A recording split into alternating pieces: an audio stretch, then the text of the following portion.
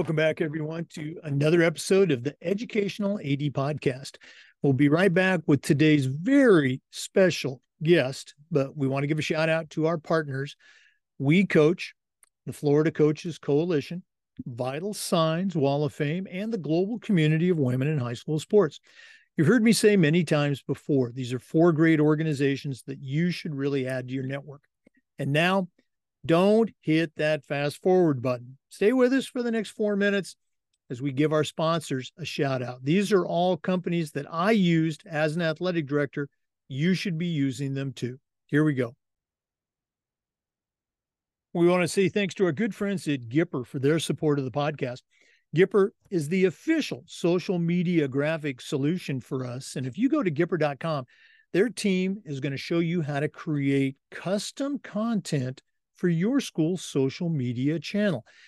It's going to help you celebrate your teams, promote your athletes and your programs, and it's so easy, even I can do it. Gipper's used and trusted by over 3,000 athletic programs across the country, and you should be using it too. Go to Gipper.com to get started. We also want to say thanks to Huddle. Go to Huddle.com and change the way you see the game. As a football coach, I used Huddle for years, and it was just great. But when I became an athletic director, I made sure our school was a Huddle school. And our coaches just loved the tools that Huddle provided that allowed them to coach our kids at the highest level. Go to Huddle.com and see why we believe in sports and teams believe in Huddle. Join the 8 million users. Find out how to turn your school into a Huddle school. We also want to say thank you to Vital Signs Wall of Fame. Go to their website, vitalsignswalloffame.com, and check out their interactive touchscreen video consoles. It's a great way to showcase your school records for all the teams, for all the sports, or your school's Hall of Fame, or just tell more compelling stories about your school's history and your proudest moments. Go to vitalsignswalloffame.com for more information. We also want to say thank you to Home Campus. Home Campus is the exclusive high school and state association platform for us. It's also your one-stop platform for things like scheduling, athlete eligibility and clearance, coaches clearance, and a whole lot more. As an athletic director, I used Home Campus every single day, and it was just great. To find out how Home Campus can help you, all you need to do is go to homecampus.com. That's homecampus.com. We want to thank Sideline Interactive for their support of the podcast. Go to sidelineinteractive.com and schedule a live web demo to see their scoreboards and their score tables in action. Their products not only generate income for your department, but they also create the ultimate game day experience for your student athletes. That's sidelineinteractive.com. We want to thank Hometown Ticketing for their support. Hometown is the leading digital ticketing provider to schools and colleges. It's also a great way to streamline the ticket taking and revenue collection for your home events, not just athletic events, but things like school plays and concerts, school dances, even graduation. You'll find out all the information you need at hometownticketing.com. It's digital ticketing that offers more. We want to say thanks to Snap Mobile. Go to snapraise.com. That's the website, Snap Raise. Check out their entire suite of platforms designed to help you do your job better. If you're looking for a fundraiser, that's what Snap Raise is, the best fundraiser out there. But there's Snap Store, Snap Connect, Snap Manage. You can find out about the entire suite by going to snapraise.com. And we want to say thanks to Athletic Surveys by LifeTrack. Athletic surveys are a quick, easy, and an affordable way for you to collect comprehensive data that allows you to evaluate and improve your entire program. Go to athleticsurveys.com. They're going to create a custom survey that lets you take the pulse of your parents and your student athletes. Athletic directors already hear back from the complainers, the 2% that want to gripe. Athletic surveys will connect you with the 2%, but they'll also connect you with the 98% that love and support your program. Go to athleticsurveys.com. Let them help you take your athletic program from good to great. Welcome back, everyone, to another episode of the Educational AD Podcast. We really do have a very special guest today. Those of you that read my first book, The Athletic Director's Toolbox, may recall I listed, my top 10 coaches that I've had a chance to either play for or work with. And our guest today is on that list, probably right there at the top. Our guest is Hugh Wyatt. He was a long-time high school football coach and teacher in the state of Washington. He's also a very successful, blogger, speaker. We're going to get into some of the things that he's really famous for, but he's also was one of my coaches. We only had a short time together, but it's very impactful, at least for me. And we'll talk about that later. But Hugh Wyatt, welcome to the Educational AD Podcast. Jake, it's great to be with you. Okay. Well, we had an opportunity to reconnect a few weeks ago when Jan and I made it out to the Northwest for kind of our annual summer reunion. Got to spend some time with you and your lovely wife, Connie. But we always like to let our listeners have a chance to get to know our guests. So, your story, deserves more time than we can devote, but give us that quick bio. Maybe take us up through your own college years, and then we're going to take a break and we'll hear more about your early coaching and promotional career. But what's the Hugh Wyatt origin story? Well, I grew up in Philadelphia in a section called Germantown. Went to Germantown Academy there, and after that, let's just say I was strongly encouraged by some members of the faculty to go to Yale, and I did. I had a choice of some other schools, but I remember talking to one old fella, and he said, "Where are you thinking about going to school, Wyatt?" And I said, "Well, I'm thinking about Yale and some other place and some other places. What's your problem?" And so I felt like I had no choice, and I went to Yale, and it was a good call, but football didn't turn out to be as good as it did as I thought it might have, simply because I maybe didn't take it as seriously as I should have. I didn't take my academics as seriously as I should have. But one great thing happened to me, and that was I was injured my senior year. And that's not a great thing unless you realize that sometimes adversity can lead to something better. And as a result, because I was unable to play, I was prevailed upon to coach the intramural football team at our house.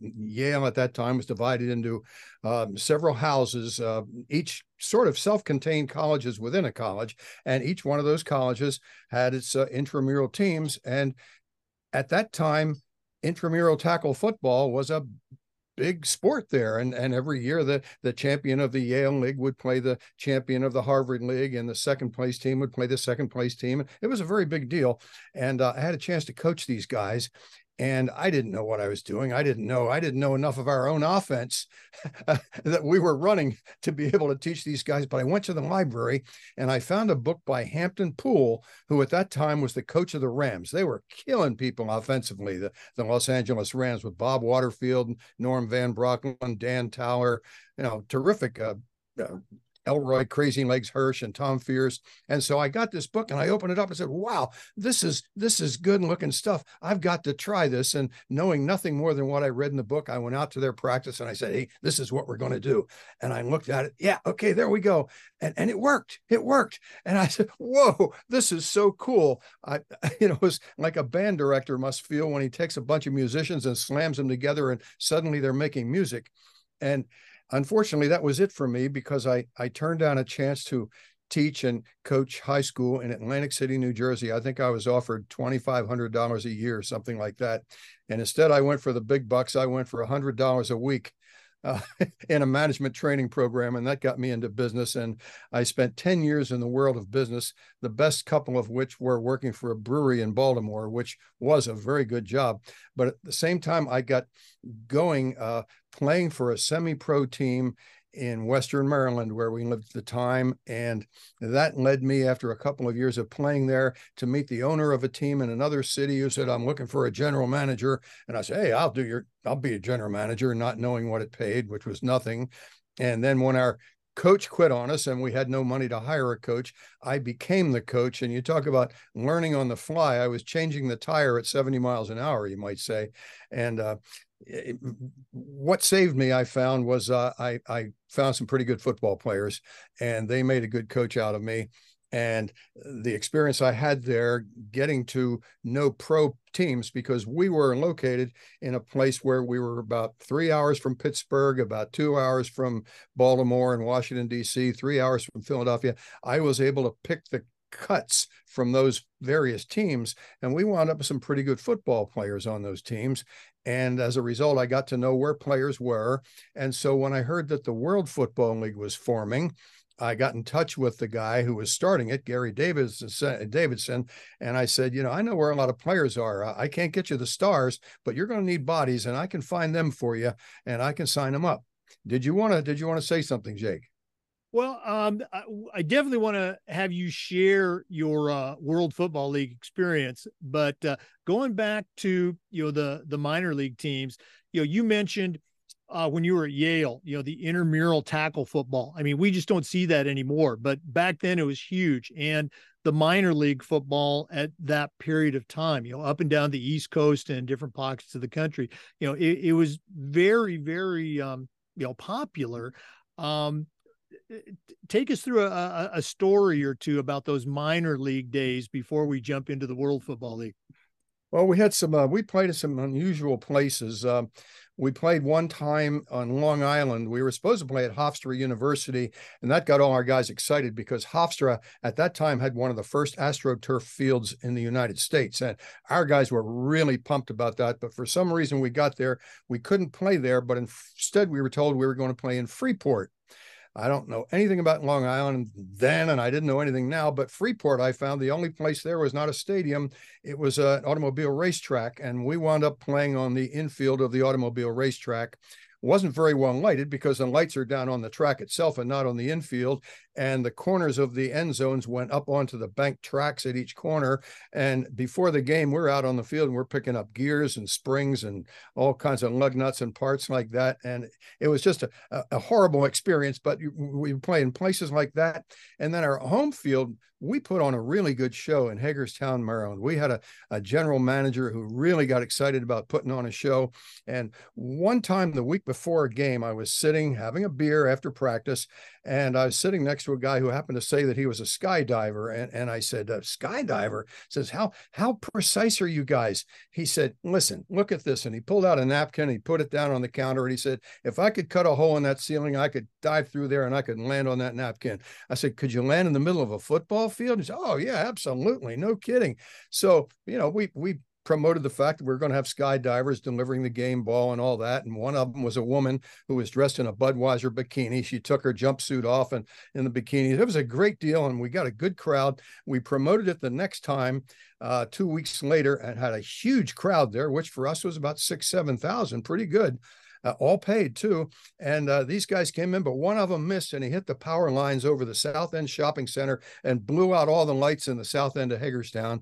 And that was the end of the skydiving. So, just some of the crazy stuff.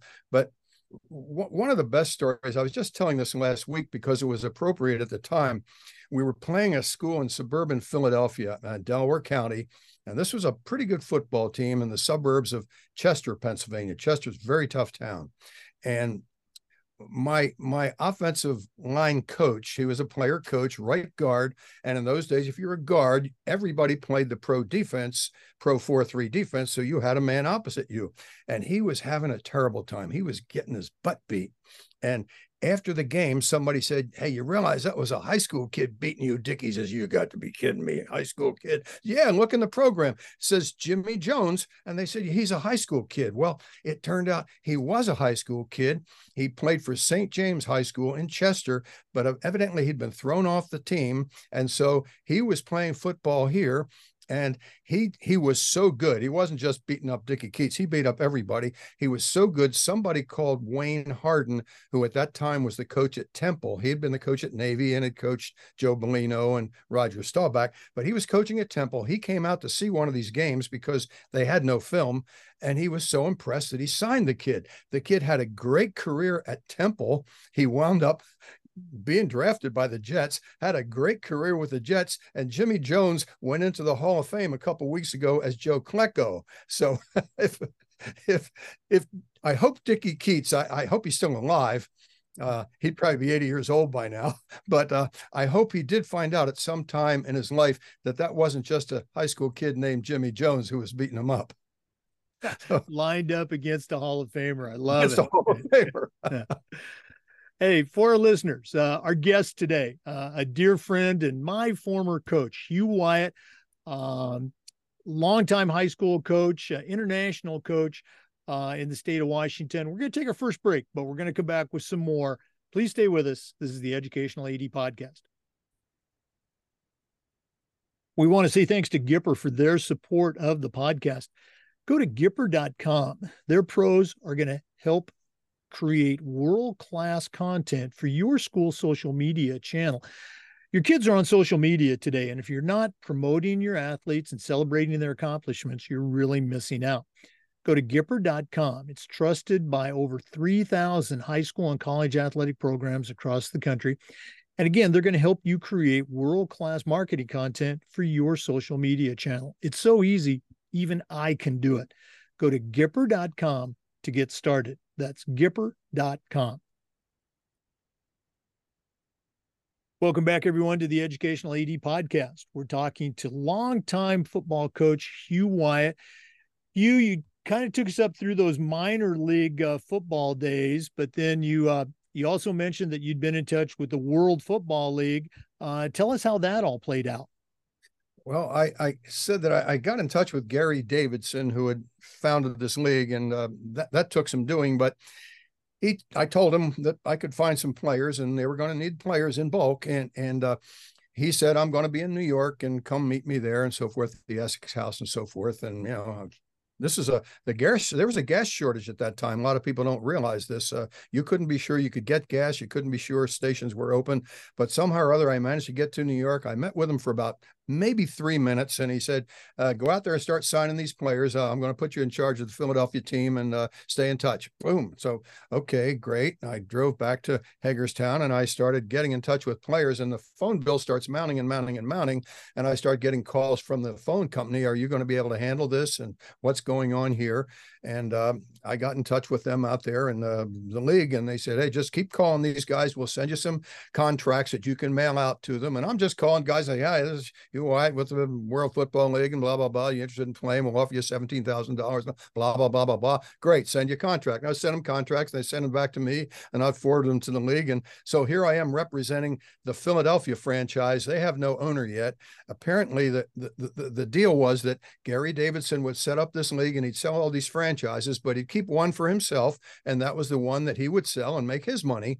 And so I'm working for a team with no owner, no name, no nothing. They talked about, look, might call it the Philadelphia Express, the Philadelphia this, the Philadelphia that. Called me one day, said, I've hired a head coach. His name's Ron Waller.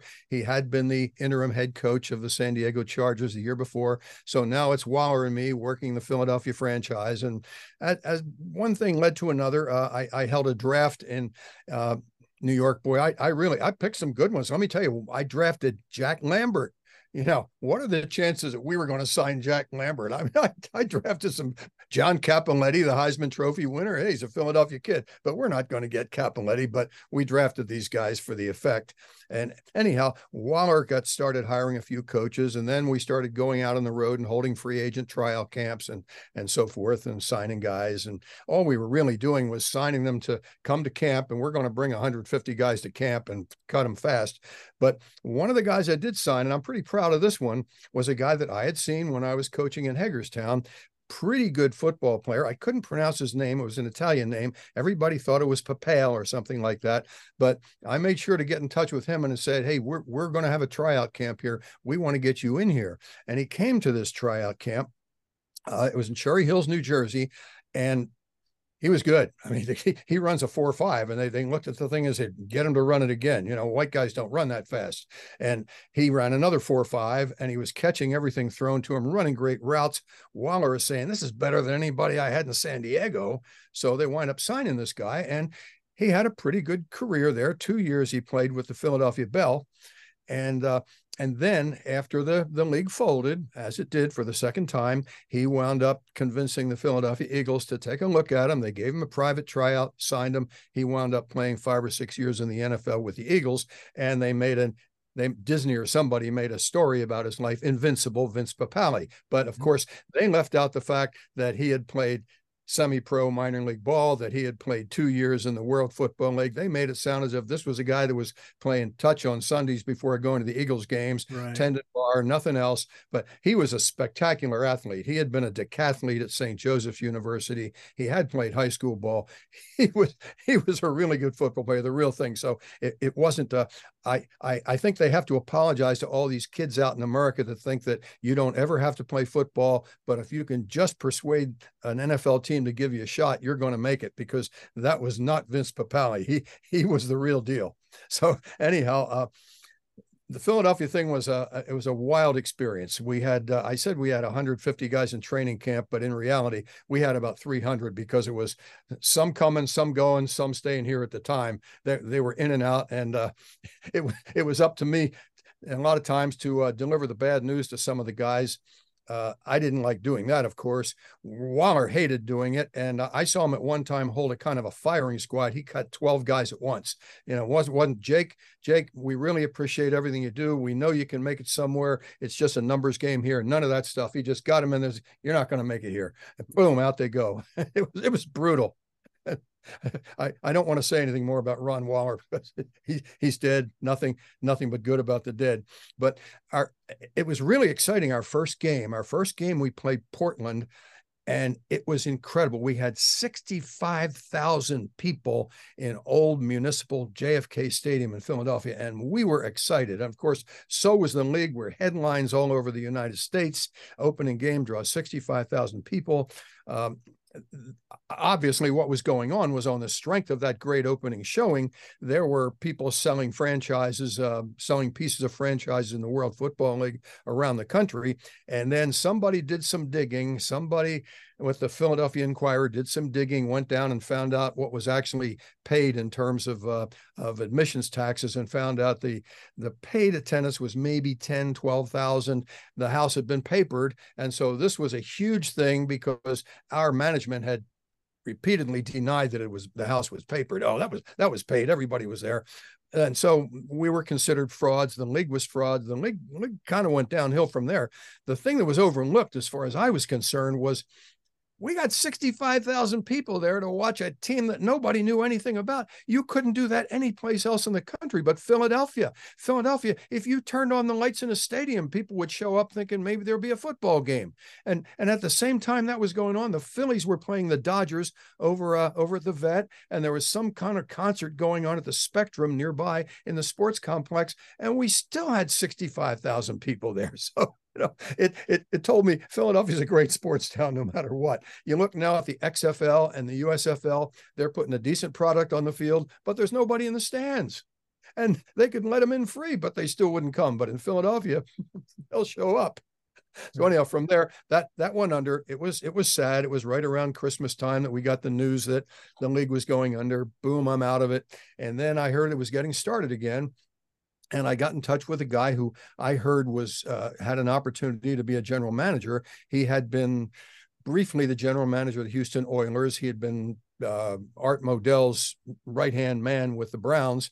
And so he was in demand. His name was Bob Broadhead, heck of a guy, and a former Duke football player, really, really good man. He told me that he had an opportunity to be general manager at Jacksonville, or San Antonio, or Portland. And I said, well, you don't know much about the World Football League, and I don't. And no matter what they're telling you, it's liable to be unstable again. And if we're going to be out of work one of those 3 places, I'd rather it be Portland, Oregon, if you don't mind. Anyhow, I don't know if it was on the strength of my recommendation, but he chose Portland. I came out there and joined him. Connie and our 4 kids drove across the country to meet us there. A fantastic experience. we were off to a really good start in Portland. Had some great people there. I can't say enough good things about the good guys that played in the World Football League. Some of them were never going to make it in the NFL. Some of them had played in the NFL and were at the end of their careers. Some of them, the three guys from the Dolphins, Zonka, Kick, and Warfield, actually still had some gas left in the tank, and they wound up playing for the Memphis team. But they were good guys, and just like the guys I knew in the minor leagues and all that, I really, really, really wanted so desperately for them to be successful, but it just didn't work. And we got the bad news that we were going out of business, and it was a sad thing. But just about the same time that it happened in Portland, and maybe 50 of us were out of work, they shut down a lumber mill down on the coast and put 400 people out of work. So, which is the greater tragedy? So anyhow, that was it. And I got to get a job at this point. And although I had graduated from an Ivy League school, I was unemployable at any public high school in the United States because I didn't have those education credits. So I had to go back and get the education credits. I got them, and got a job at a small school in the foothills of the Coast Range called Gaston, Oregon. Let's go and take a quick break. Again, I've had a chance to visit before. Just got a ton of stories about the World Football League. I love it. And I think I shared with you later on that season, when Philadelphia came to Portland, my dad took me to that game in the old Civic Stadium. I think there was probably about 23,000 people there. I don't know how many paid. We did. I still have the ticket stubs, but let's go and take a break. And when we come back, we're going to talk about that next chapter of your career, working with high school. So our guest today is Hugh Wyatt. Let's take that break, but we'll be back with some more. This is the Educational AD Podcast. We want to thank the good people at Huddle for their support of the podcast. Go to huddle.com and change the way you see the game. As a football coach, I used Huddle for years, and it was just great. But when I became an athletic director, I made sure that our school was a Huddle school. And our coaches just loved the tools that Huddle provided that let them coach our kids at their highest level. Go to huddle.com, see why we believe in sports and teams believe in Huddle. Join the 8 million users. Find out how to turn your school into a Huddle school. We want to thank Vital Signs Wall of Fame for their support. Go to their website and check out their interactive touchscreen video consoles. It's a great way to showcase your school record boards for all the teams, for all the sports, or your school's Hall of Fame. That's vitalsignswalloffame.com. Let them help you bring your school's legacy to life.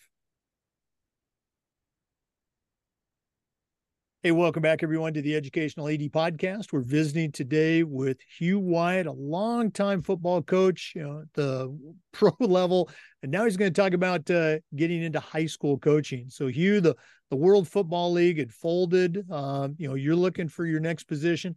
Where did your journey take you?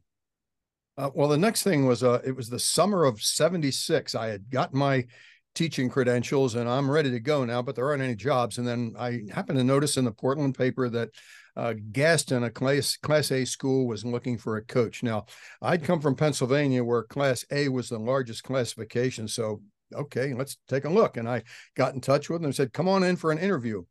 Apparently, the superintendent and the principal were on their way out on summer vacation because they had all three of us in for an interview at the same time so they could get over with quickly. And I guess I wound up wowing them with my professional credentials, having been the assistant general manager of the now defunct Portland Thunder. So they hired me, and I found out Class A was the smallest classification in Oregon. They didn't have lights. They didn't have grandstands. They didn't have anything, but they had a nice group of kids. And I met with the kids. And I remember one of these kids said, after I explained what I was all about and what we were going to do and something like that, he said, why would a guy come from a pro team and coach at a Class A school here?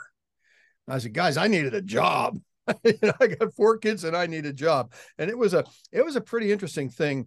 Just before our first game, one of the kids said he was going to have a birthday, and he's asked, can I get together with a whole bunch of the kids and I said, yeah, sure. And he explained the details of the party. I said, hey, no big deal. Well, remember now, I had been in professional football now, and one of my duties had been to make sure that on that airplane, on that chartered plane on the way back, there were 2 cold cans of Coors in the seat pocket of every one of those seats and so forth. Okay, I took care of that stuff. So the athletic director came to me. We're back at Banks now. The athletic director came to me and said, did you tell those kids that they could drink beer at Tim's party? I said, well, yeah, sure. They're all going to stay in there, and they're not going to drive or anything like that. He said, you stupid. Well, this was my introduction to high school sports. I was so naive about high school sports. I figured, hey, they're grown-ups, treat them like grown-ups. And so that was it. But we wound up having a really good year there. They hadn't won in Lord knows how many years. And we I think we were 6-3 or something like that.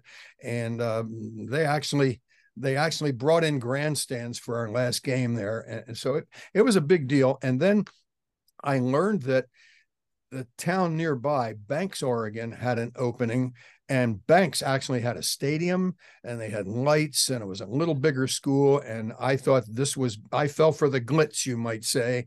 And I left Banks I left Gaston and went to Banks.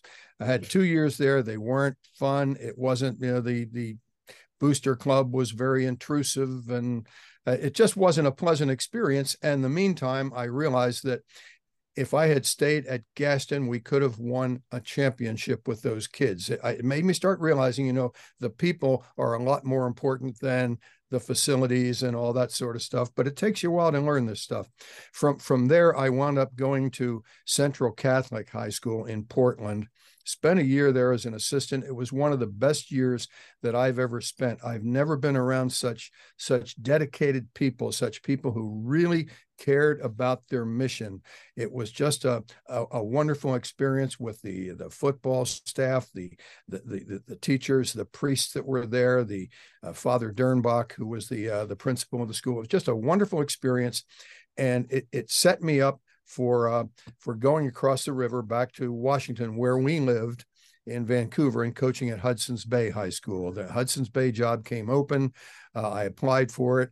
Turned out I wasn't the first choice, but that's okay. As Lou Holtz once said, I wasn't my wife's first choice either. So I guess the guy who was wired for the job, got tired of waiting around for them to make their decision in Vancouver, and he took a job at another high school in the Portland area, which left them needing a head coach. And they contacted me and asked if I was still interested. And I said, yep, absolutely, sure am, and so forth. There I learned something, and that was that you better take good care of the seniors coming in. They had a good senior class, and I probably didn't treat them as well as I should have. And as a result, we didn't achieve as well as we should have. And we didn't have a really good first year, and we didn't have a really good second year. But our third year, we really hit the jackpot. The guys who had come in then as our sophomores, whom we had brought up into the system, were really good. One of the things that helped us was that we were running the run and shoot offense of Mouse Davis, the great Portland State coach. And we were having more success running than shooting. And that was because of the misdirection aspects of it. We'd fake the fullback one way, run the other way, that I decided, let's get into this thing full blast, and let's go to the people that really know the misdirection offense the best, the people with Delaware. And I still have the receipt. I think it cost $150 to get a playbook and 2 reels of 16 millimeter film showing the Delaware wing tee. And I looked at that sucker and I said, man, I can't teach this to kids using the Delaware terminology because I can't understand the Delaware terminology, but I can teach it to them using our terminology, which we'd used with the run and shoot. And we put that thing in, and we really overachieved. And I think the main reason why we overachieved, we never had big kids at Bay. We never had a 200-pound lineman.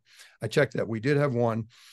We never sent a kid off to a college to play ball, but we had some tough kids who they bought into that system, and it was perfect for them. The small linemen we had, who were tough kids, who were intelligent, and we had real success there. And one of the things that fed the success was a few other schools around the Portland area we're also adopting the wing T. And every summer, rather than go to clinics, we would bring a clinician in from Delaware, from Princeton. We brought Bob Reed in from Augustana College in Illinois, and these guys would talk to us about the various stuff they did. So by the time I had got 7-8 years in at Hudson's Bay, I was a confirmed wing T guy, and then I got the opportunity to go overseas and coach in Finland. This came about. You want to take a break now? Yeah, we're going to take a break, but for our listeners, Hudson's Bay High Schools in Vancouver, Washington, that's where the area that I grew up and went to high school. That was a pretty tough league. It's changed a lot now in the many years since, but Battleground High School, Kelso High School up in Longview, the 3 Vancouver high schools, that was a tough league, and to have success, that had to be pretty gratifying. Yeah, it was. It took a lot of work, but I think we had a unique approach, and that was that it was a team first approach. We never had any all-stars. The kids understood that. They shared the credit. It was just a nice. I say it was like coaching at Mayberry High School at the time. It was a nice group of kids. The parents were not overbearing. We did have supportive parents. I think the interesting thing is you mentioned that it's not the same. The demographics have changed considerably. And unfortunately, Hudson's Bay hasn't really had a good season in years, nor has its arch rival, Fort Vancouver High School, which at the time was, man, that was our nemesis. That was a huge game when Fort Vancouver played Hudson's Bay every year. It was an ironic thing for me because our 4 kids all went to Fort Vancouver and I coached at Hudson's Bay, but somehow or other we managed it. Yeah, no, again, you're absolutely right. It's changed, but I remember those days, again, having gone to high school in that area, with great fondness. We're going to go ahead and take that break, but when we come back, we're going to go into the next chapter of our guest's journey, Coach Hugh Wyatt, as he literally leaves the country to coach football. So let's go and take that break, but we'll be back. This is the Educational AD Podcast. We want to thank Home Campus for their support of the podcast. Home Campus is the exclusive high school and state association platform for us. It's also your one-stop for things like scheduling, student-athlete eligibility and clearance, coach communication, and a whole lot more. As an athletic director, I used Home Campus every single day, and it was just great. To find out more about what Home Campus can do for you and your program, all you need to do is go to homecampus.com. That's homecampus.com. Make sure you check them out today. Welcome back, everyone. Hugh, you'd kind of taken us through those years at Hudson's Bay, building that program up, but then you had an opportunity to coach in a very unique situation. Can you tell our listeners about that? Yeah, when I was playing semi-pro ball, minor league ball back in Maryland, one of my teammates was a guy named Clarence Thomas. Clarence Thomas had gone to Morgan State. He was roommates with the great Willie Lanier at Morgan State. And Clarence and his wife and Connie and I got to be very close friends, and we stayed in touch over the years. And Clarence wound up being the head coach at Morgan State. And then he was coaching at Williams College in Massachusetts, an elite school there.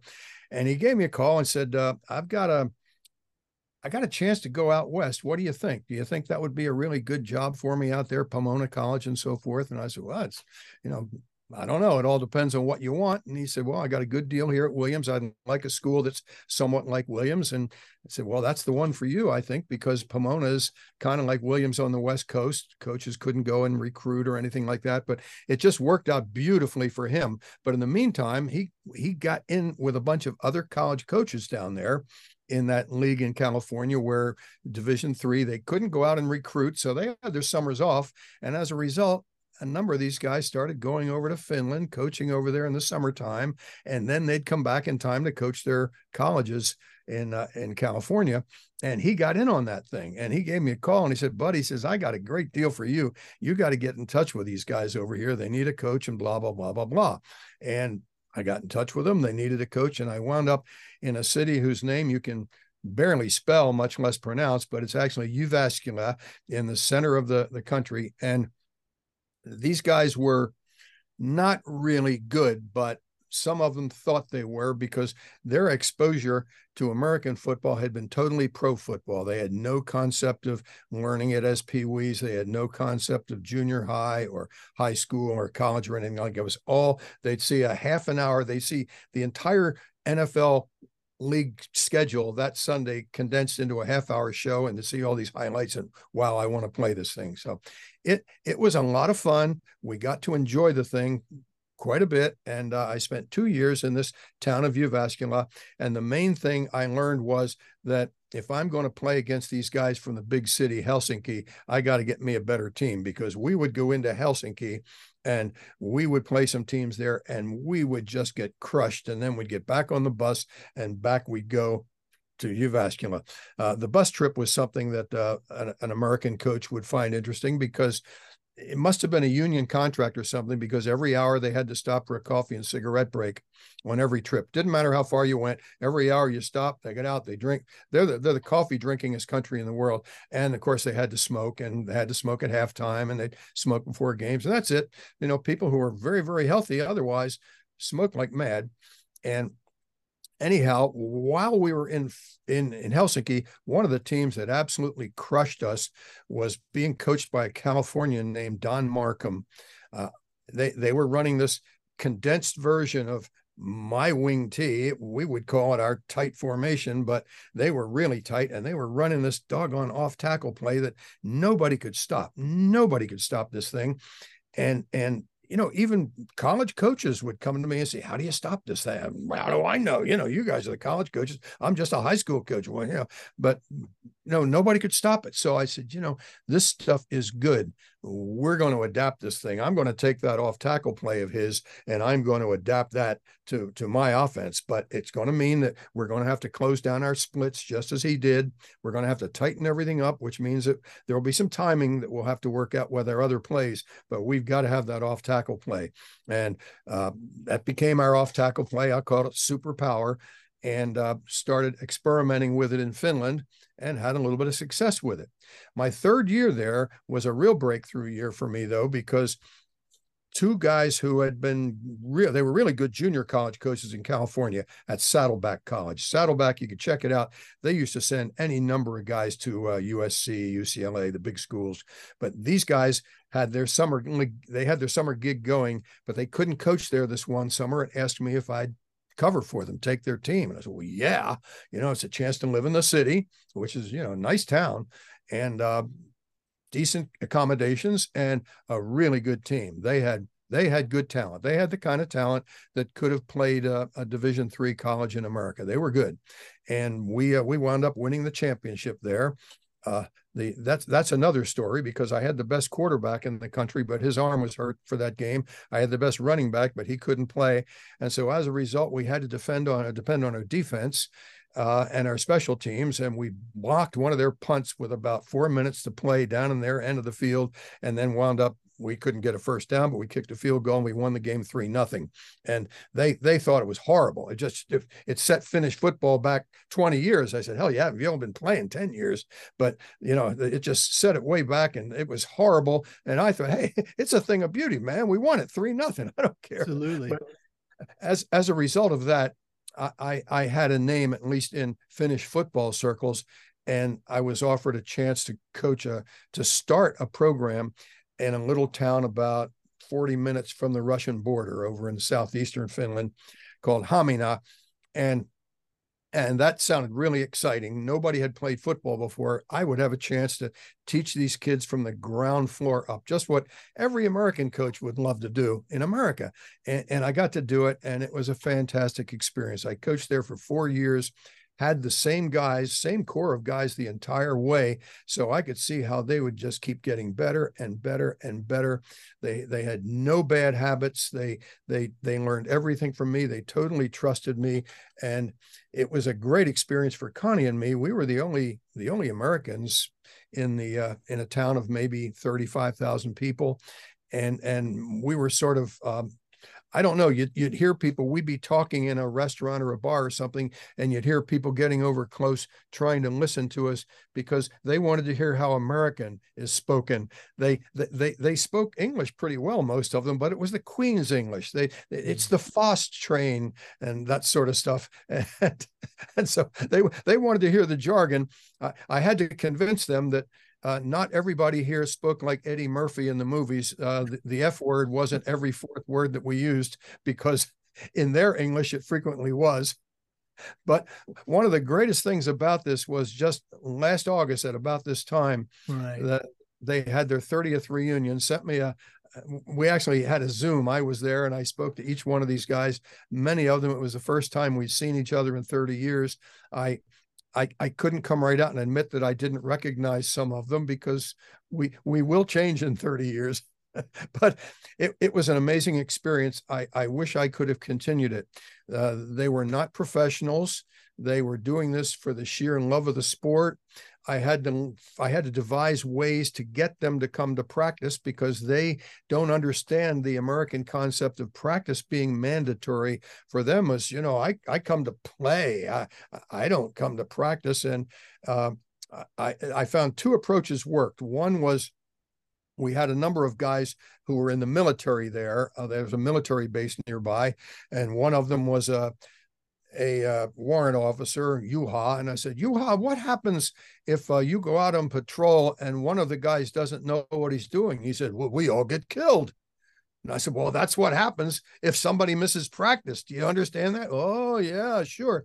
And the other thing was one of the smartest things I ever did, and that was I scheduled a practice for 2 hours before kickoff of each one of our games. And that one was very well attended. Everyone came to that practice, and that's when we got all our special teams taken care of. So, but you learn an awful lot about coaching people that don't grow up knowing the football jargon, because you learn that you can't use things like, hit them with the inside shoulder, hit them with a flipper, this sort of stuff. You have to put things in terms that they understand.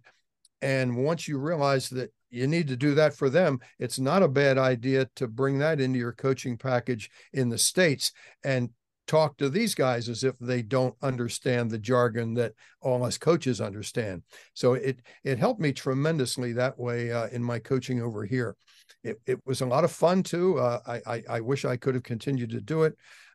We had Connie's dad died one summer as we were on our way over to Finland, and we were unable to go over there. We stayed with him and her mother, and we just never got to go back. And I really regret that, because it was a wonderful time in our lives. We spent 7 summers over there. Yeah, and again, I had the opportunity to see that photograph that you showed of that reunion. For people that have coached, for as long as you have, as long as I have, those are those just great little reminders of why we do what we do. The relationships, the wins are great, but it's those relationships that you're able to build with folks.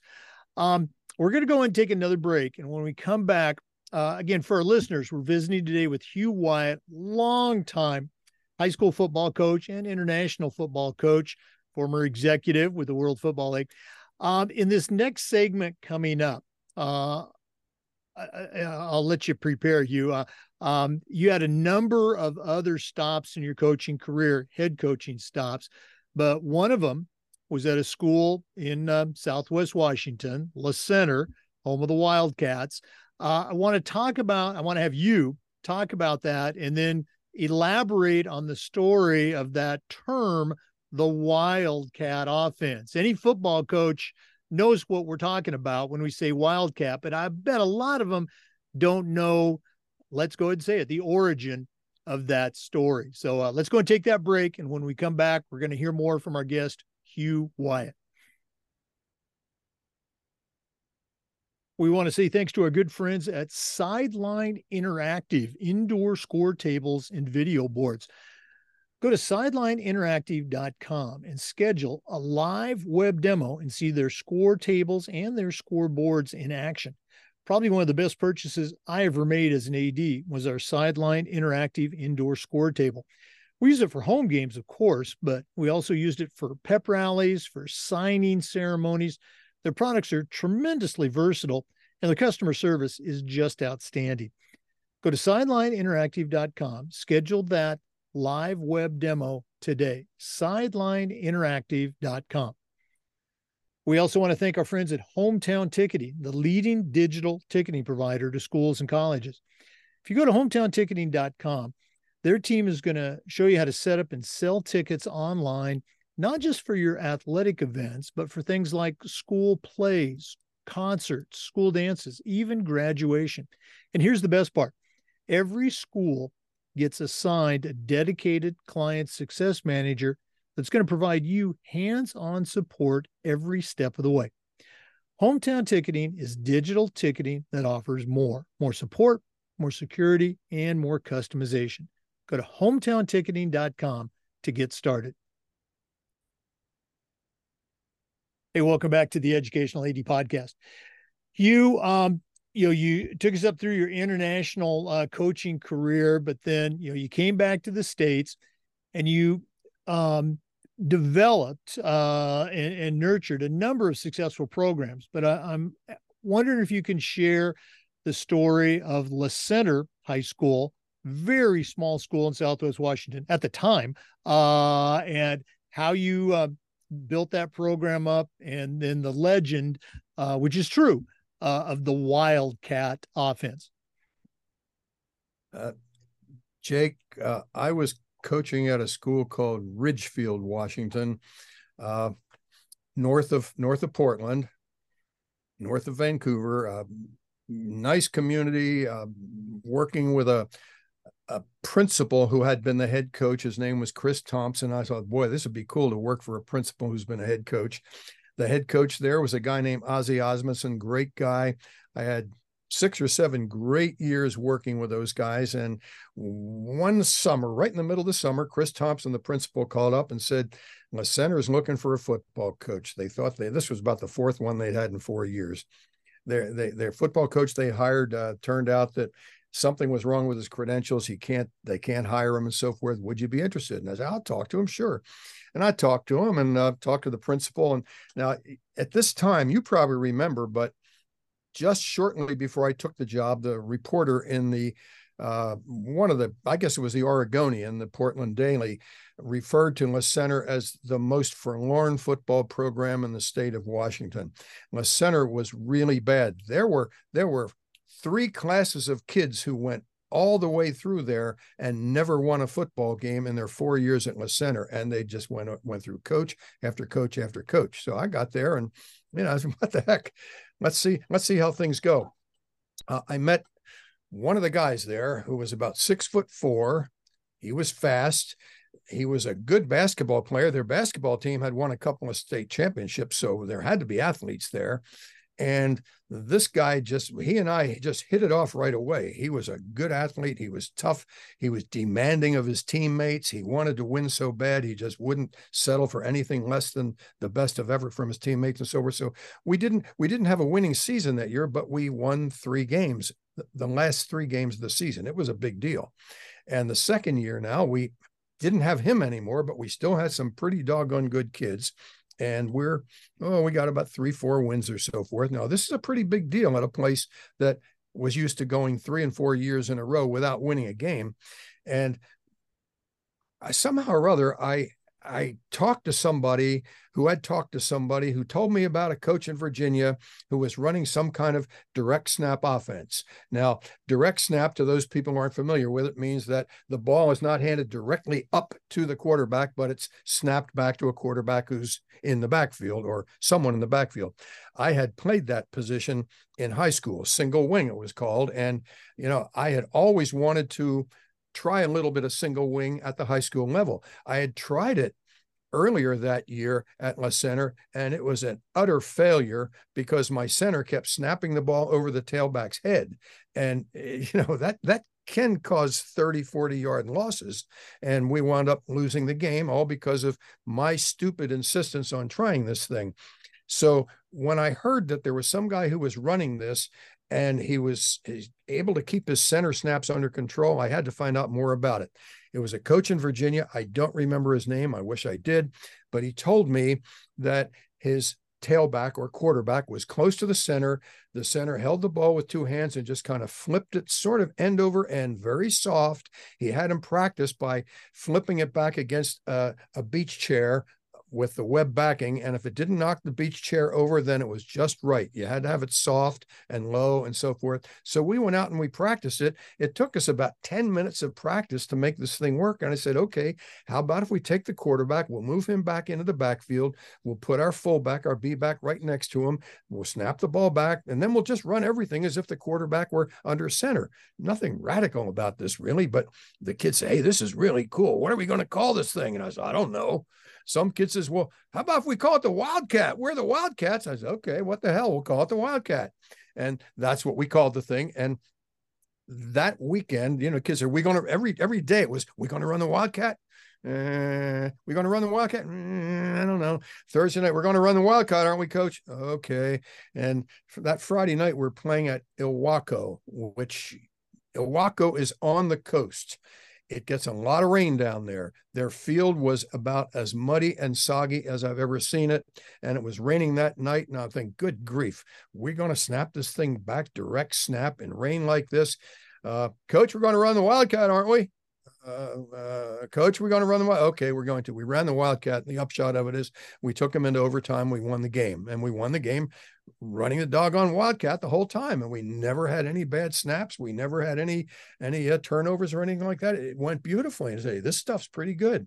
And that was the last game of the season, but we were able at that time to schedule a kind of a bowl game with a local opponent who might want a game too. And we managed to get a game with Camas, which was 2 levels above us. Camas was 2 levels higher than us. They weren't good, but neither were we. And we played Camas at their place and we killed them. We absolutely killed them running this thing. And I'm saying, there's something to this. It might have something to do with the fact that they have no idea who's got the ball back there. I don't know what it was, but I wrote an article for Scholastic Coach, whose editor I'd gotten to know over the years, and he published it about the Wildcat and so forth.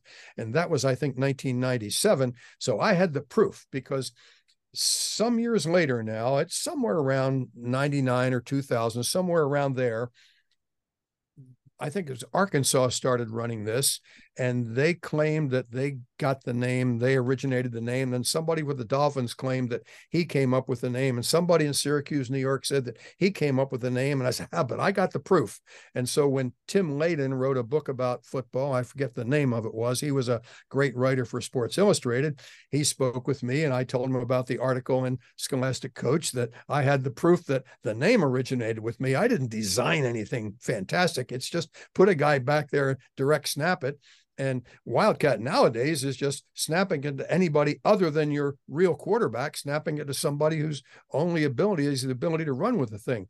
And I wasn't the first one to think about putting a guy back there to snap it, because Bill Snyder was doing that at Kansas State with a guy named Michael Bishop. So, all I did was come up with the name, and I didn't even come up with the name. Some kid gave it to me. But anyhow, I'll take credit for being the guy that named the Wildcat. But La Center was a really good experience. I wouldn't say the irony of La Center is that when I left there, I told the principal that I thought that one of my young assistants who had played football for me at Hudson's Bay and had assisted me at La Center was ready for the job, even though he was only 3 years out of college. His name was John Lambert. John is still there now. I think he's going into his 25th year as head coach at La Center, and La Center is now one of the top Class A programs in the state of Washington, thanks to the job that he did. From La Center, I went to Washougal, Washington, just spent 1 year there, but it was a great year because I had a great group of seniors. And I think of La Center because I think of Eric Bernstein, who coached at your school, Battleground. Eric Bernstein was a really good coach there. And Eric one time told me, he said, I never take a job without first telling the kids exactly what it is that I'm going to be asking of them, exactly what it is that they can expect from me. And after I've told them that, I say, now, I have one question for you. Do I have your permission to coach you? And I said, whoa, you do that, Eric? Well, that takes guts. Well, why wouldn't you do that? If you can't convince a bunch of kids that you can coach them, it doesn't matter that you convince the school board and you convince the AD and you convince the principal. You got to sell the kids. So, man, this is great. So I remember with those kids, the seniors from Washougal, I had them over to my house and I said, now here's the way it's going to be, guys. This is I'm going to do this and this and this and this. I'm going to ask you to do this and this and this and this and this. What do you think? Do I have permission to coach? Yeah, absolutely. Absolutely. And we went on, we had a great season. We went to the playoffs and, we lost our first 2 games, but then we won 7 in a row and, they just boom, boom, boom. They were good. The interesting thing is just yesterday, I got a film clip from a coach in Winnipeg whom I've been in touch with over the years, and he does a lot of the stuff that I've talked about. And he said, I want to just see this film clip. It's a film clip of him meeting with the parents and the kids at their preseason banquet. And he said, okay, now that I've explained this to you, do I have your permission to coach you? Yes, coach. It was absolutely great. So he said, thanks a lot for giving me that idea. And I said, no, that idea comes from Eric Bernstein, who, being a true football coach, probably got it from somebody else, who probably got it from somebody else. But, as the great Bill Veck said, never steal anything you wouldn't be proud to own yourself. So Washougal was a good one. From there, I wound up working for no, I'm almost done with coaching now. I'm in my 60s. I thought I was almost done with coaching, and a coach in Portland, Oregon, named Tracy Jackson, whom I've known for years, was coaching at Cleveland High School, or Madison High School, rather, and asked me if I'd be interested in being his offensive coordinator. I said, well, sure. And, it took us 2 years, but second year we were in the city championship game. Unfortunately, we lost to Grand High School. We just could not handle this one offensive lineman of theirs, Nagamkong Sioux. We just could not handle that dude. He's too much for us. But went on to have a pretty good career. Yeah. Oh, he's a pretty good football player. And then Tracy moved on to Hood River, and I stuck around for 1 year with those Madison kids because they needed somebody to coach them. It was not a good season as far as the record was concerned, but they were absolutely great kids. They gave me everything they had. Boy, you talk about kids who really, really, really pay the price to play football, inner city kids. And it was just a wonderful experience. And people said, geez, you ought to write a book about that one. I was, no, because I might say something that would be disrespectful of those kids. And I wouldn't ever want to say anything like that. They were great kids. And then I'm by this point now, I'm selling materials. I'm putting on clinics. I'm doing camps. And we're coming back from a camp in, I think it was 2008, about July. My wife and I were driving back through Washington, and we saw a sign, Ocean Shores this way. And, well, we got a little time. It's a Sunday. Do you want to take a ride over and see what it looks like? We'd never been there before. And we drove over there and happened to notice in the local paper they were looking for a football coach. And so what the heck, I'm going to find out what's going on here, small school. I called the athletic director and I told him about my background and so forth. And he sounded mildly interested. And I said, oh, there's one thing that maybe you ought to know. I don't need a teaching job. He said, oh, we need to talk. that was the thing that put it over the top. And I wound up coaching there at a small school again. That I love coaching at small schools, by the way, if you hadn't noticed. There's something about it. I think you're maybe the renown is smaller, maybe the rewards are smaller, I don't know, but it's still football, it's still kids. I think that there are more challenges there because you frequently have to innovate on the spot.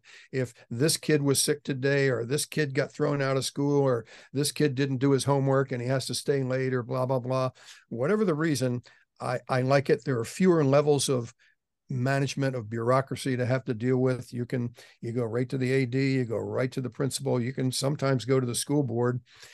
At La Center at Ocean Shores one time, North Beach High School, we had to go in and get our first aid. And unfortunately, we had scheduled a practice for the exact same time as we had to go and take this thing. So our superintendents filled in. We had two superintendents. Both of them were former coaches. They were sharing the position because they were retired superintendents, and they gladly took over the practice for us that day. Now, that's the kind of superintendents you want to work for. It was just an interesting kind of situation there. We went 7-3 that season, and they hadn't won 7 games in the previous 10 years at Ocean Shores. And by this point, I know the formula now. And the formula is, of course, you want to have an offense that's simple enough that kids can understand, but effective enough to win for you. You have to do the same thing on defense. You can't make it so complicated that the kids can't play it. They have to understand it, because if they can't understand it, they can't be aggressive. And you have to make sure that you establish, as soon as you possibly can, an infrastructure, a culture, as they call it nowadays. But you want to make sure that they know exactly where they stand, what's expected of you. You can't let kids come out on the field and try to guess what it is that's going to piss off the head coach. You got to let them know exactly what it is, so that then you can put all that discipline stuff aside. You don't have to worry about it now, and then concentrate on the job at hand. You also have to make sure that kids understand that whatever it is that you say is your rule, you will enforce, and you will enforce it no matter who it is. And I was blessed. My very first practice at North Beach, the best player on the football team came walking in 5 minutes late.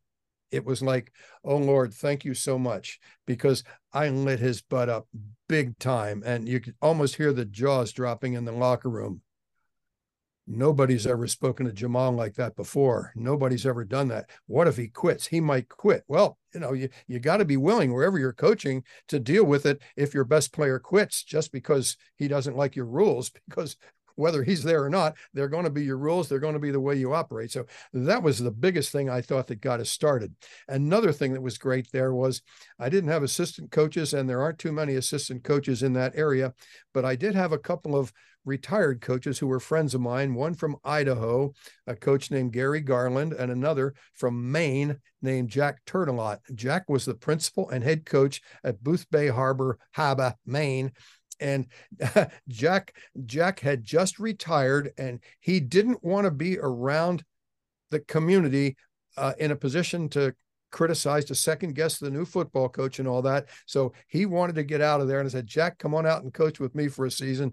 It was just the most fantastic thing. Jack would say, hey, I need a tackle and a guard. The kids would say, what? A guard, a tackle and a guard? What's Coach T talking about?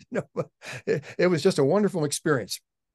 That was enough. I got out 2 years, and then a guy who had been the coach of the middle school, I was there, Todd Bridge, a former player at the University of Washington. He's a very, very knowledgeable coach, said, I'm thinking about taking the job at North Beach. Would you be interested in coming assisting me? And I said, well, let's talk it over, and let's make sure that we're on the same wavelength as far as our attitudes, our work habits, our dealing with kids and so forth. You absolutely have to make sure that you can commit to someone with total loyalty if you're going to work for them. And when we agreed that we could work together, that he would listen to me. I said, whatever decisions you make, they're your decisions, but you got to listen to me first. He said, okay, that's fine. We worked together for 7 years there, and had some really good seasons. And then Todd moved on to Aberdeen, Washington. I went there with him as his offensive coordinator. We had a good season there at Aberdeen. Todd is now the coach at Aberdeen. I've stepped back from that. I've still got my Zooms and my blog and so forth that I keep up. And Todd and I talk frequently about what's going on there, but he's launched, I think. And it's just, it's been a good situation there. And I like that area, as you can tell, up around Ocean Shores and Aberdeen. It's a different kind of part of the country. It's not the Washington that people think of when they think of Seattle and Tacoma and that sort of stuff. It's rough and rugged country, and I like it. Yeah, and I was fortunate enough to come up and visit you and Connie in Ocean Shores and got to meet Todd. He's actually going to be on an upcoming podcast interview. So appreciate that. Hugh, we're going to take another break. And again, for our listeners, when we come back, I'm going to ask Hugh to share the origin story of a terrific program and how you as a coach or as an AD, and if you're an AD, I encourage you to get your football coach involved with this in the program that Hugh's going to share. So stay with us. This is the Educational AD Podcast. We want to thank our friends at Snap Mobile for their support of the podcast. Go to snapraise.com. Snapraise.com is the website. And check out their entire suite of platforms designed to help you do your job better. If you're looking for a fundraising platform, stop right here. SnapRaise is hands down the best one. But there's so much more. You've got Snap Manage, Snap Store, Snap Connect, and a whole lot more. You can check them all out by going to snapraise.com. That's snapraise.com.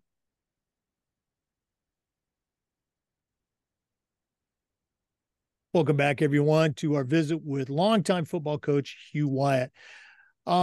Obviously, Hugh has had an incredible career, working with kids, working with coaches.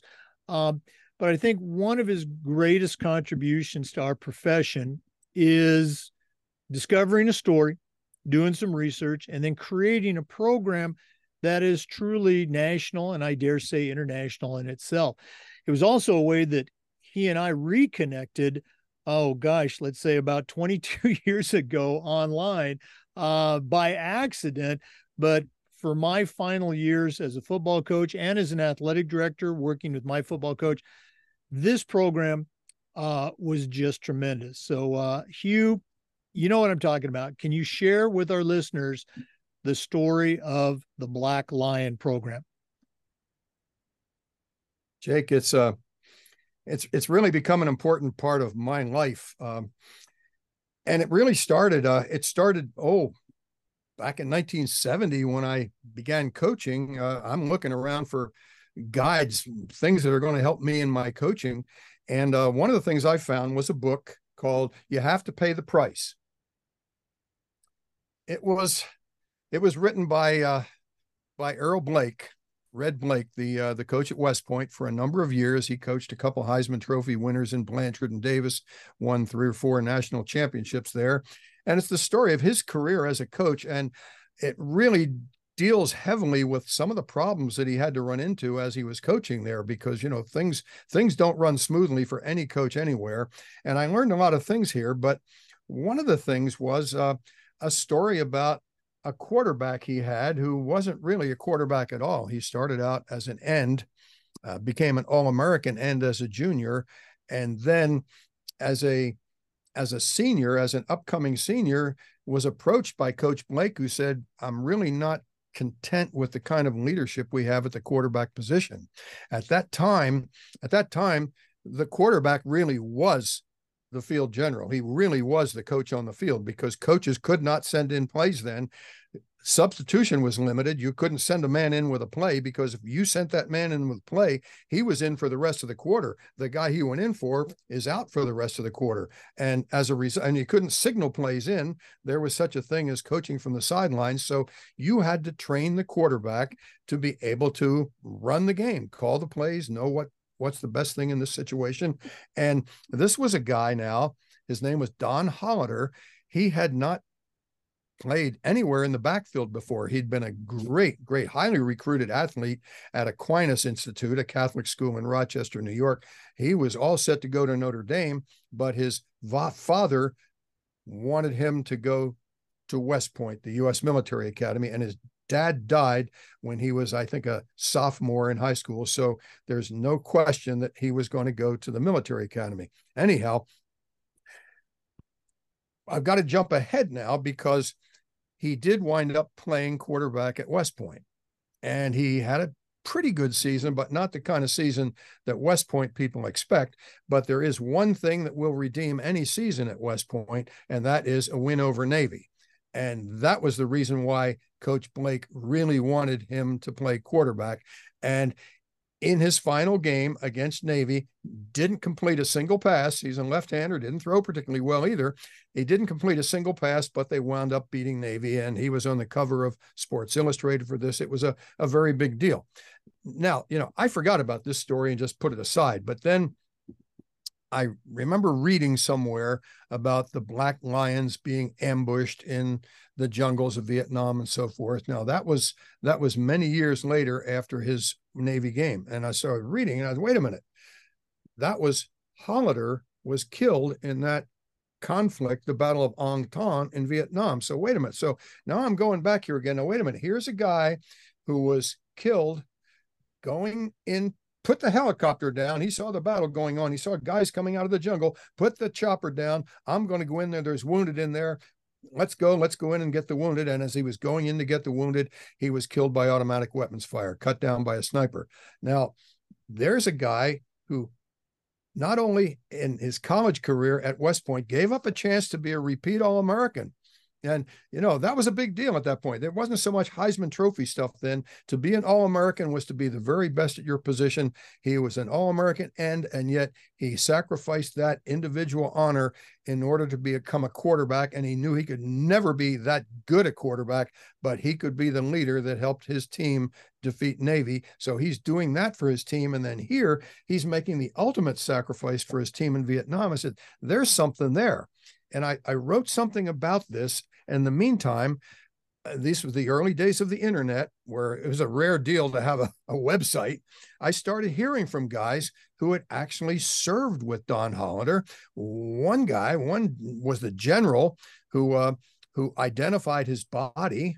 The other was the medic in whose arms he died. He still refers to me as sir. He said, sir, I was the Army medic. Major Hollander died in my arms, and blah, blah, blah. I said, whoa. And I got talking to these guys and I realized, wait a minute, this is a story that American high school kids need to know about. They need to know about a guy who made sacrifices twice in his life for the good of his fellow players, for the good of his fellow soldiers. And I said, and then I read more about this guy and the things that people said about him.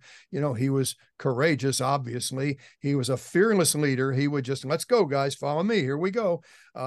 He was as unselfish as you could get. It was a team first guy. I said, this is the sort of stuff that football teams need. We don't need a star.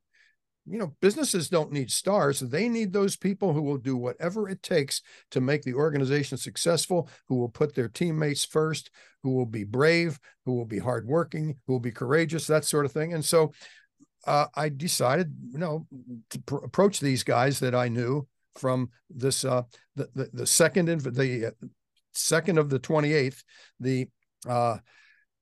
the Black Lions, as they were called. They first got their nickname because they were the first Americans to go into battle in World War I at the town of Cantigny, France, and they were nicknamed because of their bravery, the Black Lions of Cantigny. It goes all the way back to 1919. And I got in touch with these guys and said, what do you think? Well, this General Jim Shelton, who had played football at Delaware, as a matter of fact, said, let me run with it and see what happens. General Shelton now, and I know, Jake, that you've met General Shelton. General Shelton, you can't do something like this because the Army is terribly afraid that you're going to do something that's going to hurt their reputation, or you're going to try to sell hamburgers.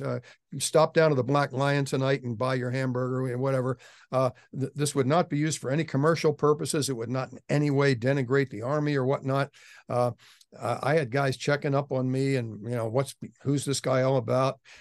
Anyhow, after a length of time, General Shelton said, and looks like it's going to be approved by the Department of the Army and so forth, and you may give the Black Lion Award. And I was able to talk to Major Hollander's widow, who was left to raise four little girls by herself. Amazing story. And got her blessing to go ahead with this sort of thing. And we said we would establish this as an award that would be given by high school or middle school, junior high, or youth coaches around the country to a player who, the one player on their team, not several, who best exemplifies the character of Don Hollander.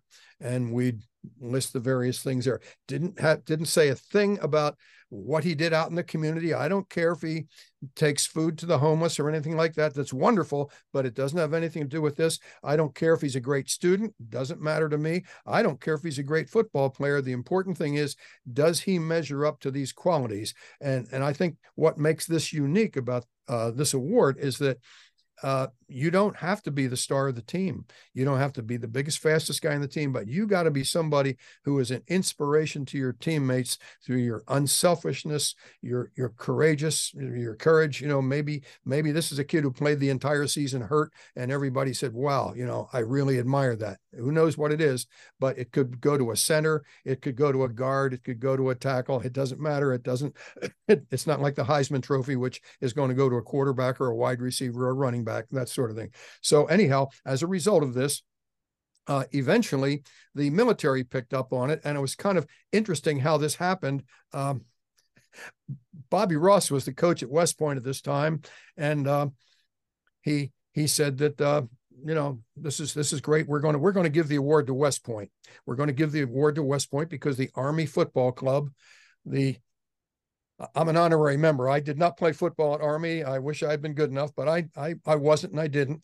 But anyhow, the Army Football Club, which is the organization of former football players there, decided that they would give this award to West Point, and they would give it to a player. Here's a picture of Trent Steelman, a quarterback in a Navy game, wearing the Black Lion patch on his shirt,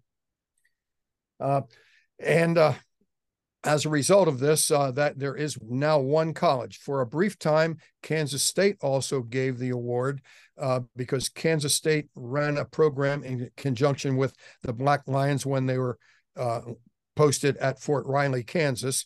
But West Point is the one college that does give this. Now, in the summertime, as I take the letters of the various people have written recommending their players for the Black Lion Award. I bind them up and then send them out to the various people who really take an interest in the award. People, the Black Lions themselves, people who have donated, people who just West Point graduates who have shown an interest in it.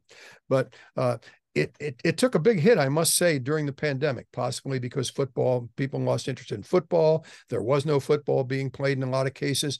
There is, I got to be frank, a very anti-military strain running throughout our society right now, where people are concerned about doing anything that makes it look as if they're supporting recruiting or the military. I have to point out that this has nothing to do whatsoever with recruiting or whatnot. It's not in any way connected with the Army. It happens to honor a player who served in the U.S. Army and men who served and died with him that day, the Black Lions. But we're getting the thing going again, and I'm very proud to have been instrumental in the starting of the Black Lion Award. Yeah. Again, great job sharing the story and the origin behind it. And that was one of the things that really appealed to me as a coach. My career's kind of been like yours, mostly at small schools. And so having kids play out of position or change positions. And, when I was at Coral Springs Christian for those 8 years, every single year we had a kid that it was exactly that. We had to move them to a different position. And these were good kids, just because of the makeup of the team. And to be able to come in and have an award like this to recognize that type of, no other word for it, sacrifice for the team, was just tremendous. And I'll let you tell, we also were very fortunate to have a real Black Lion come and present our awards. You sure were, Jake. Steve Goodman, known as Goody by his fellow Black Lions, was I'm not sure that I'd call him a hero, but boy, he sure was held in high regard by the men who served with him. You know, one of the greatest things about the old time military was that they'd get guys from everywhere. They'd get the country boy from Arkansas, and they'd get the kid from the forests of Washington, and they'd get kid from the streets of New York or whatnot. Goody was a kid from the streets of New York. Goody was a big streetwise Jewish kid from Brooklyn. And these guys, his fellow soldiers, almost revered him for his ability to get things done, to make things happen, to never say no for an answer, that sort of thing. And some of the stories they tell about Goody are unrepeatable here, just because of he was so clever that he could get the best of almost anybody. And you were so fortunate at your Christian school in Florida to get the Jewish guy, Steve Goodman, to go there. And he really, really treasured the time that he spent with your kids there. Yeah, and again, he literally lived across the street from our school. He'd come over and watch practice. You know, we'd always practice would stop sometimes because the kids wanted to go over and hear a story or two. Our parents, very much, you know, in awe and respect. It was certainly the highlight of our awards program. And you mentioned General Jim Shelton. You know, he came to our school a couple times, and then we'll stop talking about me here in a second. When I moved down to Miami to become the athletic director at another school, we brought the award with us, and both Steve and General Shelton came down 2 times, and they just you could tell they really loved being a part of it. And I still get emails from kids that were our Black Lion winners. Just it was very meaningful for them. You know, something that comes out of this too is, as you and I both know, you're not going to win every game. There's going to be. I had a season where we didn't win a game that season at Madison. It happens. The amazing thing about these guys is the Black Lions that I've got to know, they're so incredibly tight, and their tightness was brought about by a defeat. They got their butts kicked. They were ambushed in the jungle by a vastly superior force of North Vietnamese regulars. They didn't have a chance, and they got chopped to bits. But there's something about that defeat that made a tightness of these guys that you might not have found had they gone out and won. And this same thing can happen. We sometimes tend to revere our teams that went undefeated, and we don't think about those other guys that maybe didn't win a game, and they never got the real rewards of looking at each other in the locker room and going, yeah, we did it. But they still put everything they had on the line there for that football team, and they're deserving of the same respect.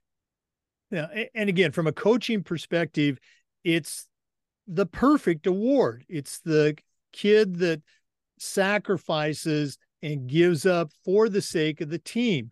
Those same attributes that are honoring Don Hollander. Hugh, we got one more segment coming up, but before we go, if one of our listeners wants to reach out, and I guess twofold, pick your brain, because listeners, you've got a football encyclopedia as far as history and technique. You got a great clinician here. And also, and I strongly encourage you to do this, if you want to turn your school into a Black Lion school and present the award, how do they do that? How do they get in touch with you, Wyatt? Get in touch with me and let me know your intentions or whatever your request is. Coach Wyatt, all one word, Coach Wyatt at AOL.com. Simple as that. Okay. And your website, we don't have time to go into it now, but Hugh, in his words, and it's perfect words, he's been doing a blog since before blog was a word. You know, he's got a website. It's football, it's history, it's education, it's some really, really great stuff. What's the website, Hugh? www.coachwyatt.com. Okay, so easy to remember. Coach, I wish we could go on for another hour or so, but we're going to take our final break.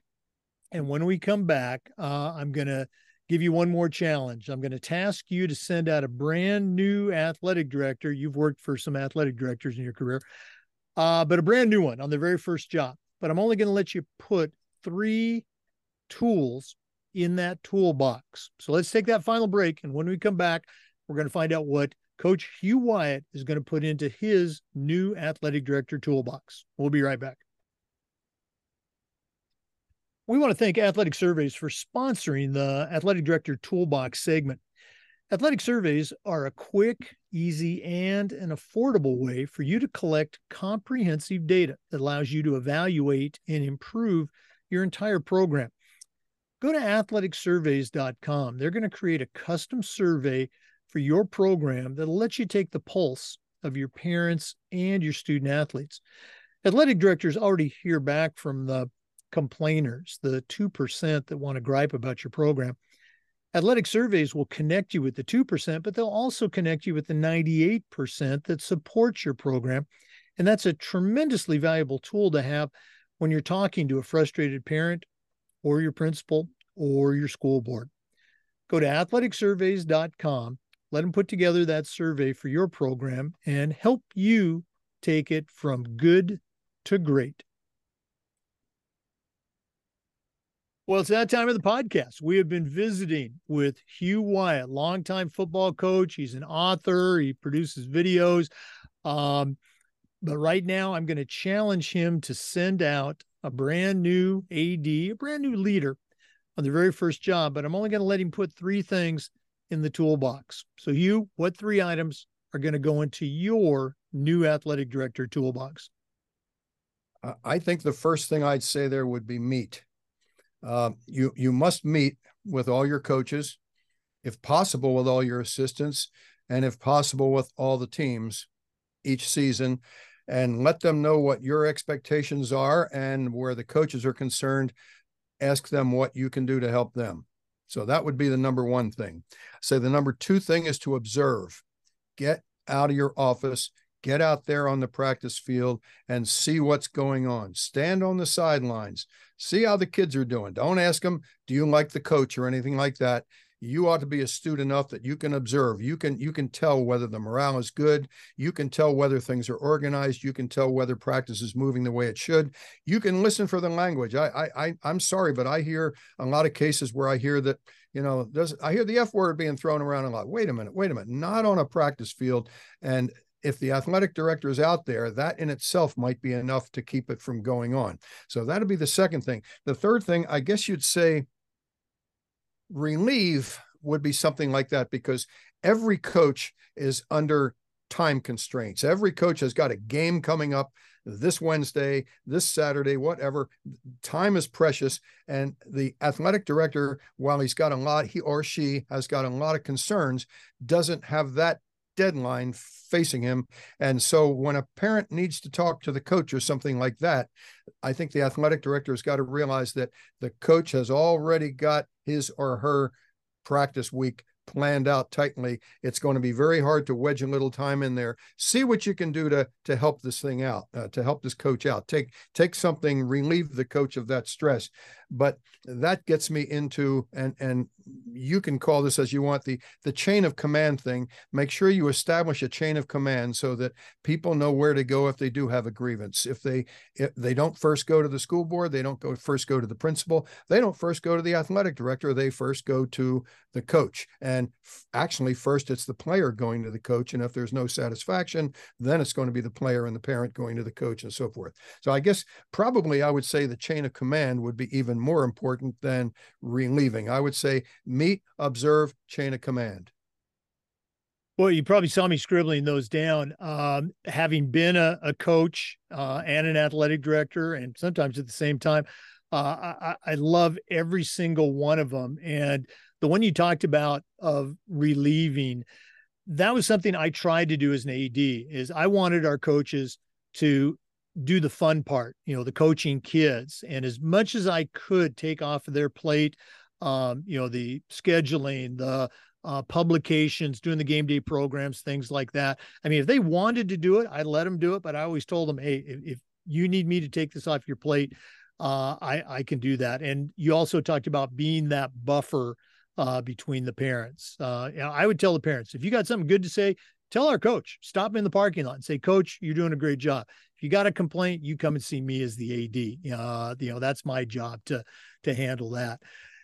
Hugh, again, I can't tell you enough the impact that you've had on my career as a coach, even though it was only for a brief time, those few games with the Vanport Thunderbirds. You made a huge impact on me, how to work and deal, how to work with kids, terminology, stuff that you introduced in that camp. I used coaching collegiately in high school. And then obviously with the Black Lion.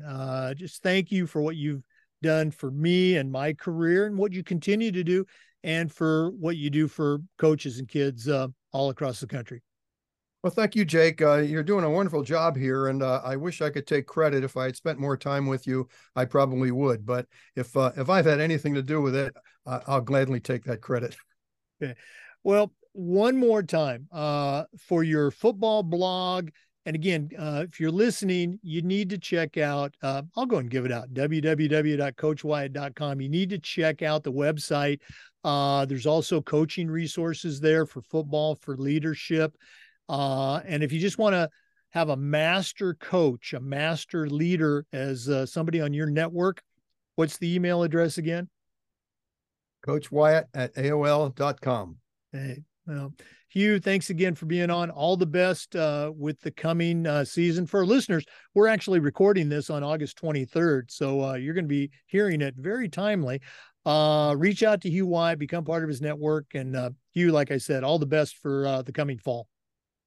Thanks, Jake. Great being with you today. For our listeners, we do this just about every day, and we upload the Zoom videos to the Educational AD Podcast YouTube channel. Of course, we appreciate you listening. Come back next time for another great interview on the Educational AD Podcast.